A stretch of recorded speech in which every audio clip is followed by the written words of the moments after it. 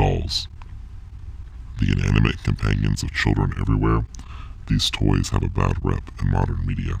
From Talkie Tina to Chucky, from Annabelle to Jigsaw, people love to hate the sinister stare of a creepy doll. Still, all they want is to be your friend, right?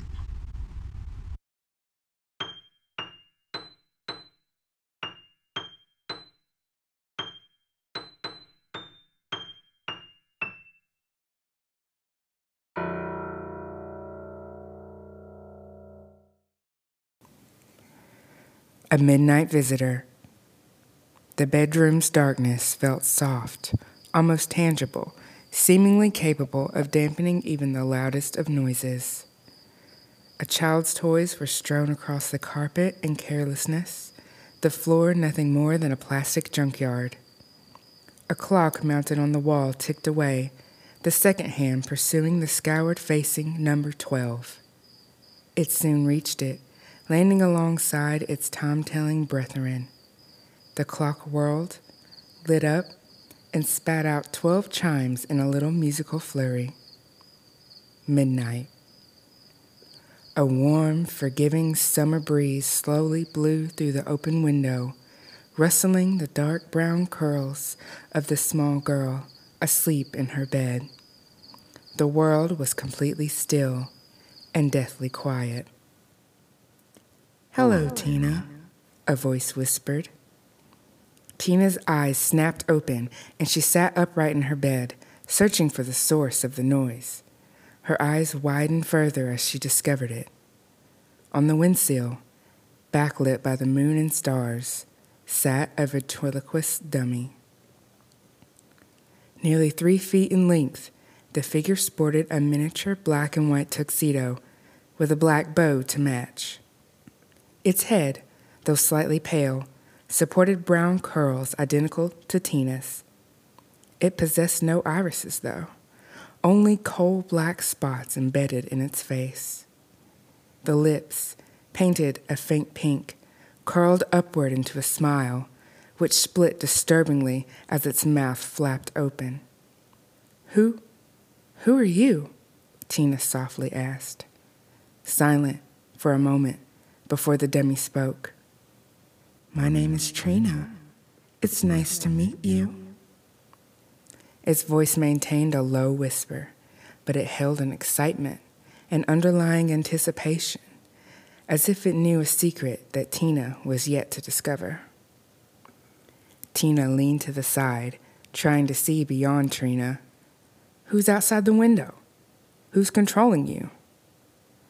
Not waiting for an answering, the girl moved to climb out of her bed.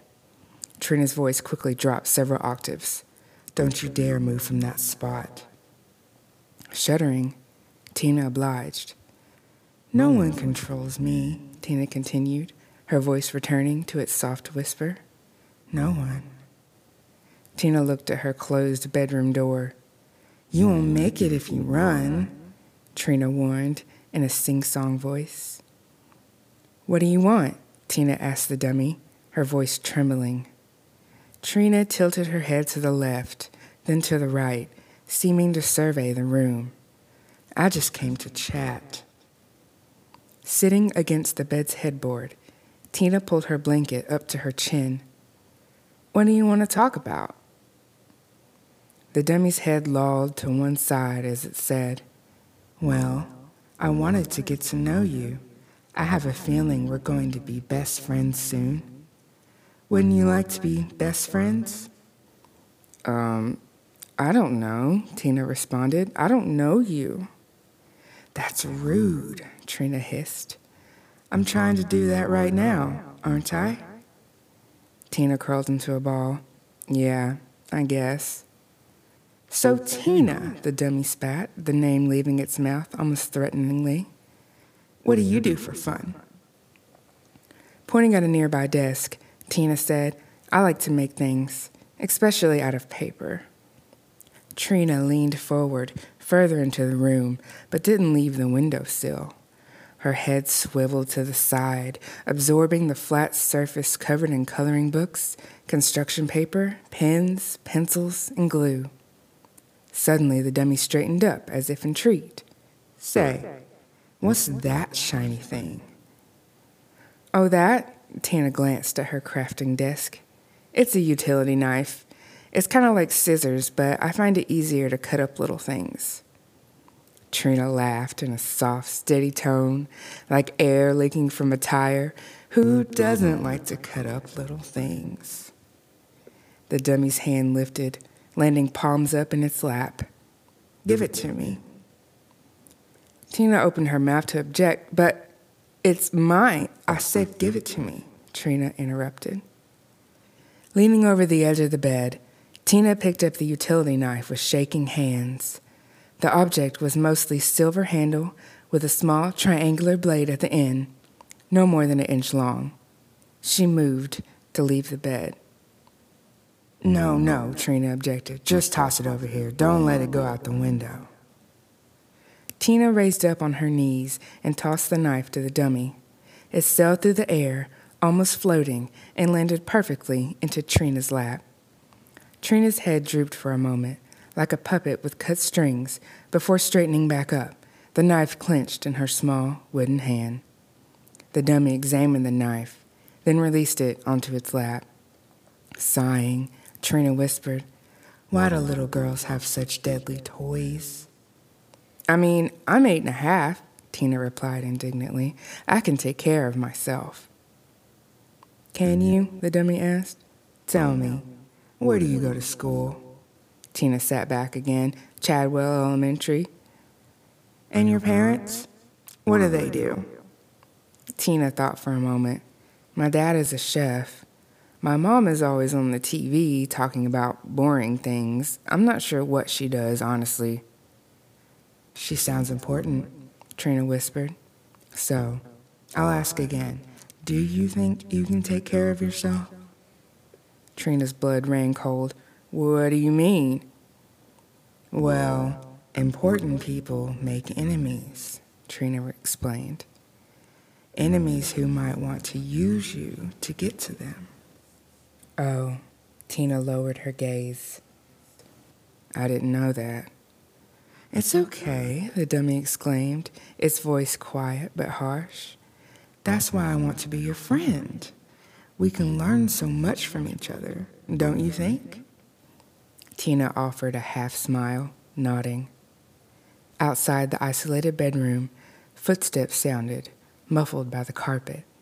Trina turned to the door, and Tina followed suit. Over her shoulder, the girl heard the dummy whisper, "He's here for you." Who? Tina squeaked. The door gently swung open, revealing a tall, muscular man in a black ski mask. Tina tried to run, to scream, but she was paralyzed. He looked at her, leveling a knife. Come with me, kid. Trina began to vibrate, her head spinning around repeatedly. Don't play rough with my friends. The masked intruder stepped forward, mouth opening as he registered the dummy. What the hell?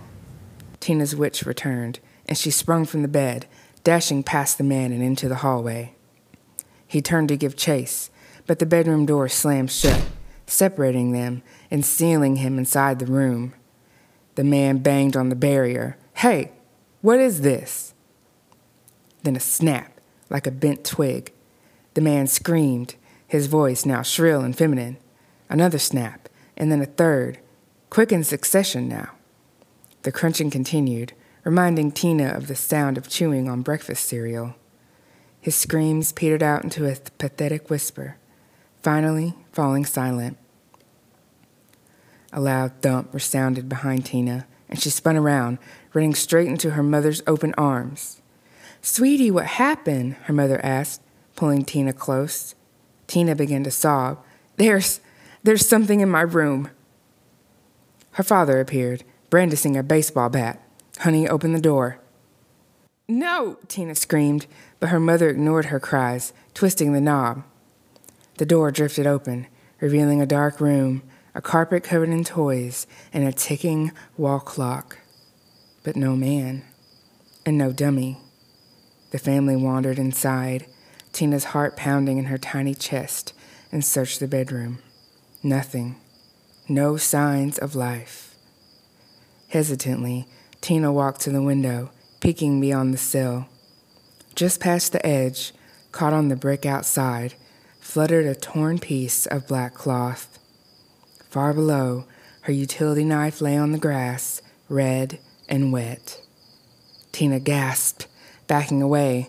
Her parents rushed to the window, but she continued to distance herself.